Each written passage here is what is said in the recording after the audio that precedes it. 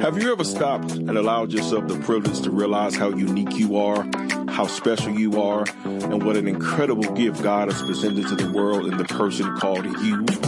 My name is Malden Mitchell, and thanks for joining me today on the Moment with Malden podcast. My entire life's passion is to help people grow in their personal, professional, and spiritual relationships. This podcast was intentionally designed to educate and to inspire and to move you, the listener, to action.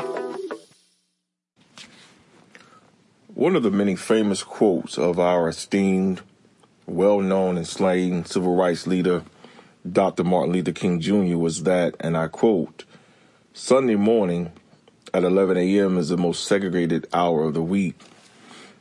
You know, for such a long time, I was really okay with this statement. Now, before you tune me out, let me explain. You know, growing up in the inner cities of Irvington and Newark, New Jersey, most, if not all, the neighborhoods that are around me were predominantly African American, with pockets of Puerto Rican and Dominican blocks that were sprinkled in. And I, like a lot of you, the high school, the elementary, the middle school, they were about 97% black, 2% Hispanic, and about 1% white, were the white teachers, were the administrators, the Board of Education, the superintendents. All of these were white administrators, and that's where the other ethnicities came in. And to break it even further down, when it came to church, you know, because those neighborhoods were not racially diverse, the majority of the local congregations in my community were either black or Hispanic or all black and Hispanic. Very rarely did you see a racial mix in the congregation. Now, in this day and age, I know that we have friends from all different walks of life, and we have an eclectic friend group. So I'm certainly not advocating that this was either good or bad, but rather it's just the way that it was, how I grew up. It truly wasn't until I left and entered into the United States Marine Corps that this began to change. You know, the military, for those who served in the military, teaches you not to see color. It's only light green and dark green based on whatever your natural color hue is. But I remember distinctly that there was one day I was on a ship in the middle of the Middle East, homesick, missing my family, missing my loved ones. And one of my friends asked me to come to a worship service, and I did it, albeit reluctantly. But to my amazement, there was men there worshiping God from various nationalities and from every hue. And it didn't seem to matter. Our real commonality was actually Christ. Fast forwarding many years to the present day, I now reside in Clayton, North Carolina, a sleepy small town just outside of Raleigh, North Carolina. And things are the polar opposite. Where I grew up in Irvington and Newark, New Jersey, with a predominantly black neighborhood with very few white people, now it seems that now God has got me in a neighborhood, in a town where, and in a county actually, where I am the minority. I mean, he's got me going to church or worshiping where those who have the same hue as I do are the minority. I mean, like, I laugh at this because God sure does have a sense of humor. It seems to me that getting comfortable being uncomfortable is the motto or the slogan for my life in this season. So let me add this. I love all people, regardless of your ethnicity, but I am not in favor of racial privilege of any race of people at the expense of another race. You know, we can no longer be hypocritical. I mean, we can't stay in our social, economical, or racial bubbles, especially as we claim to be brothers and sisters in the body of Christ. I mean, for those of us who claim Christ as our Lord and Savior, regardless of our preferences, our commonality is our love and dedication to Christ. I mean, for most of us, whether we admit it or not, if it wasn't for Christ, there wouldn't be anything that we would have in common or any reason for us to come together. Come on, let's be honest. I mean, those who are wealthy would more than likely associated with those who are wealthy or of the upper echelon of society. And those who love to hunt would typically gravitate towards those who love to hunt, or those who love to fish would gravitate towards those who love to fish. I mean, let's not forget our sports fanatic, my fellow Dallas Cowboy fans. We would definitely congregate and gravitate to those who are sports fanatics like ourselves.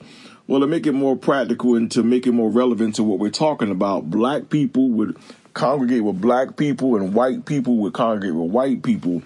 And I know that I may be speaking in generalities, but what I'm really trying to do is make a point. Now, in the book of Colossians, the 3rd chapter, beginning at the 9th verse, it goes on to say like this: don't lie to one another, since you have put off the old self with practices and have put on the new self. You are being renewed in the knowledge according to the image of your Creator. In Christ, there is neither Greek nor Jew, circumcision or uncircumcision, barbarian, Scythian, slave, and free, but Christ is all and in all. Now, Paul is really admonishing us to live a godly life, and the reason is this. Since we meaning you and I have taken off our old self and no longer participate or no longer practice the deeds of the old self, but we put on the new self, which is being renewed in the knowledge and the image of our Creator. I mean, check this. We must put off all of these crazy, evil, wicked practices of our former life. That means if you were a racist before, you can't continue to live in racism when you come to Christ. That means if you are an adulterer, you can't continue to be an adulterer. That means if you are a whoremonger, you can't continue to be a whoremonger. Whatever your issue is, you can't continue that life, because once you come to Christ, that old life is over and done with. As a matter of fact, it goes on to say that, therefore, if anyone is in Christ, he or she is a new creation. The old one is gone and the new one is come. So, really, all authentic believers truly have a new self with new spiritual sensitivities. We've got new abilities that Christ gives us. And we have wonderful new possibilities and wonderful new opportunities in this life, this new life that is.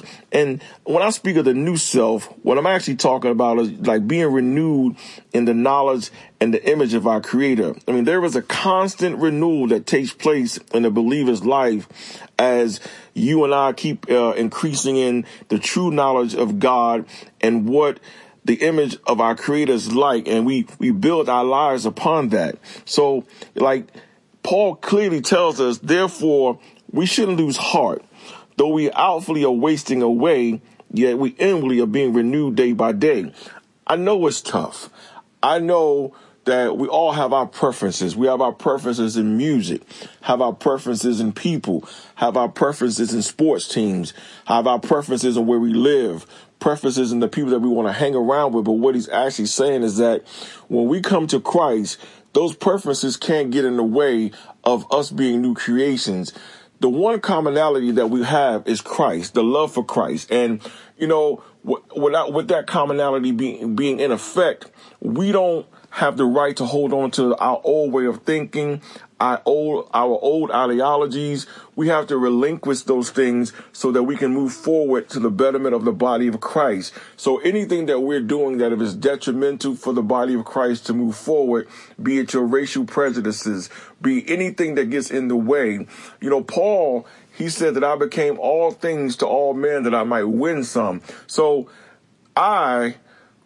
this message or this particular podcast was personal for me, because if I'll be honest, I struggle with going into a place and being the minority when the people don't look like me, or even the leader of the congregation or the organization doesn't look like me, because instantly my guard is up, because I'm trying to find where do I fit in and where's my place.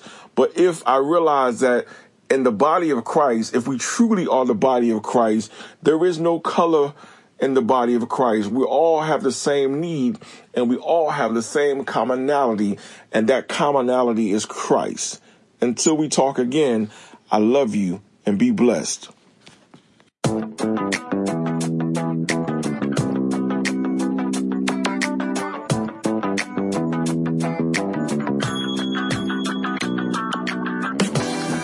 Thank you very much for taking the time out to listen to the Moment with Malden podcast. We hope that you'll tune in next week where we empower you the listener to action.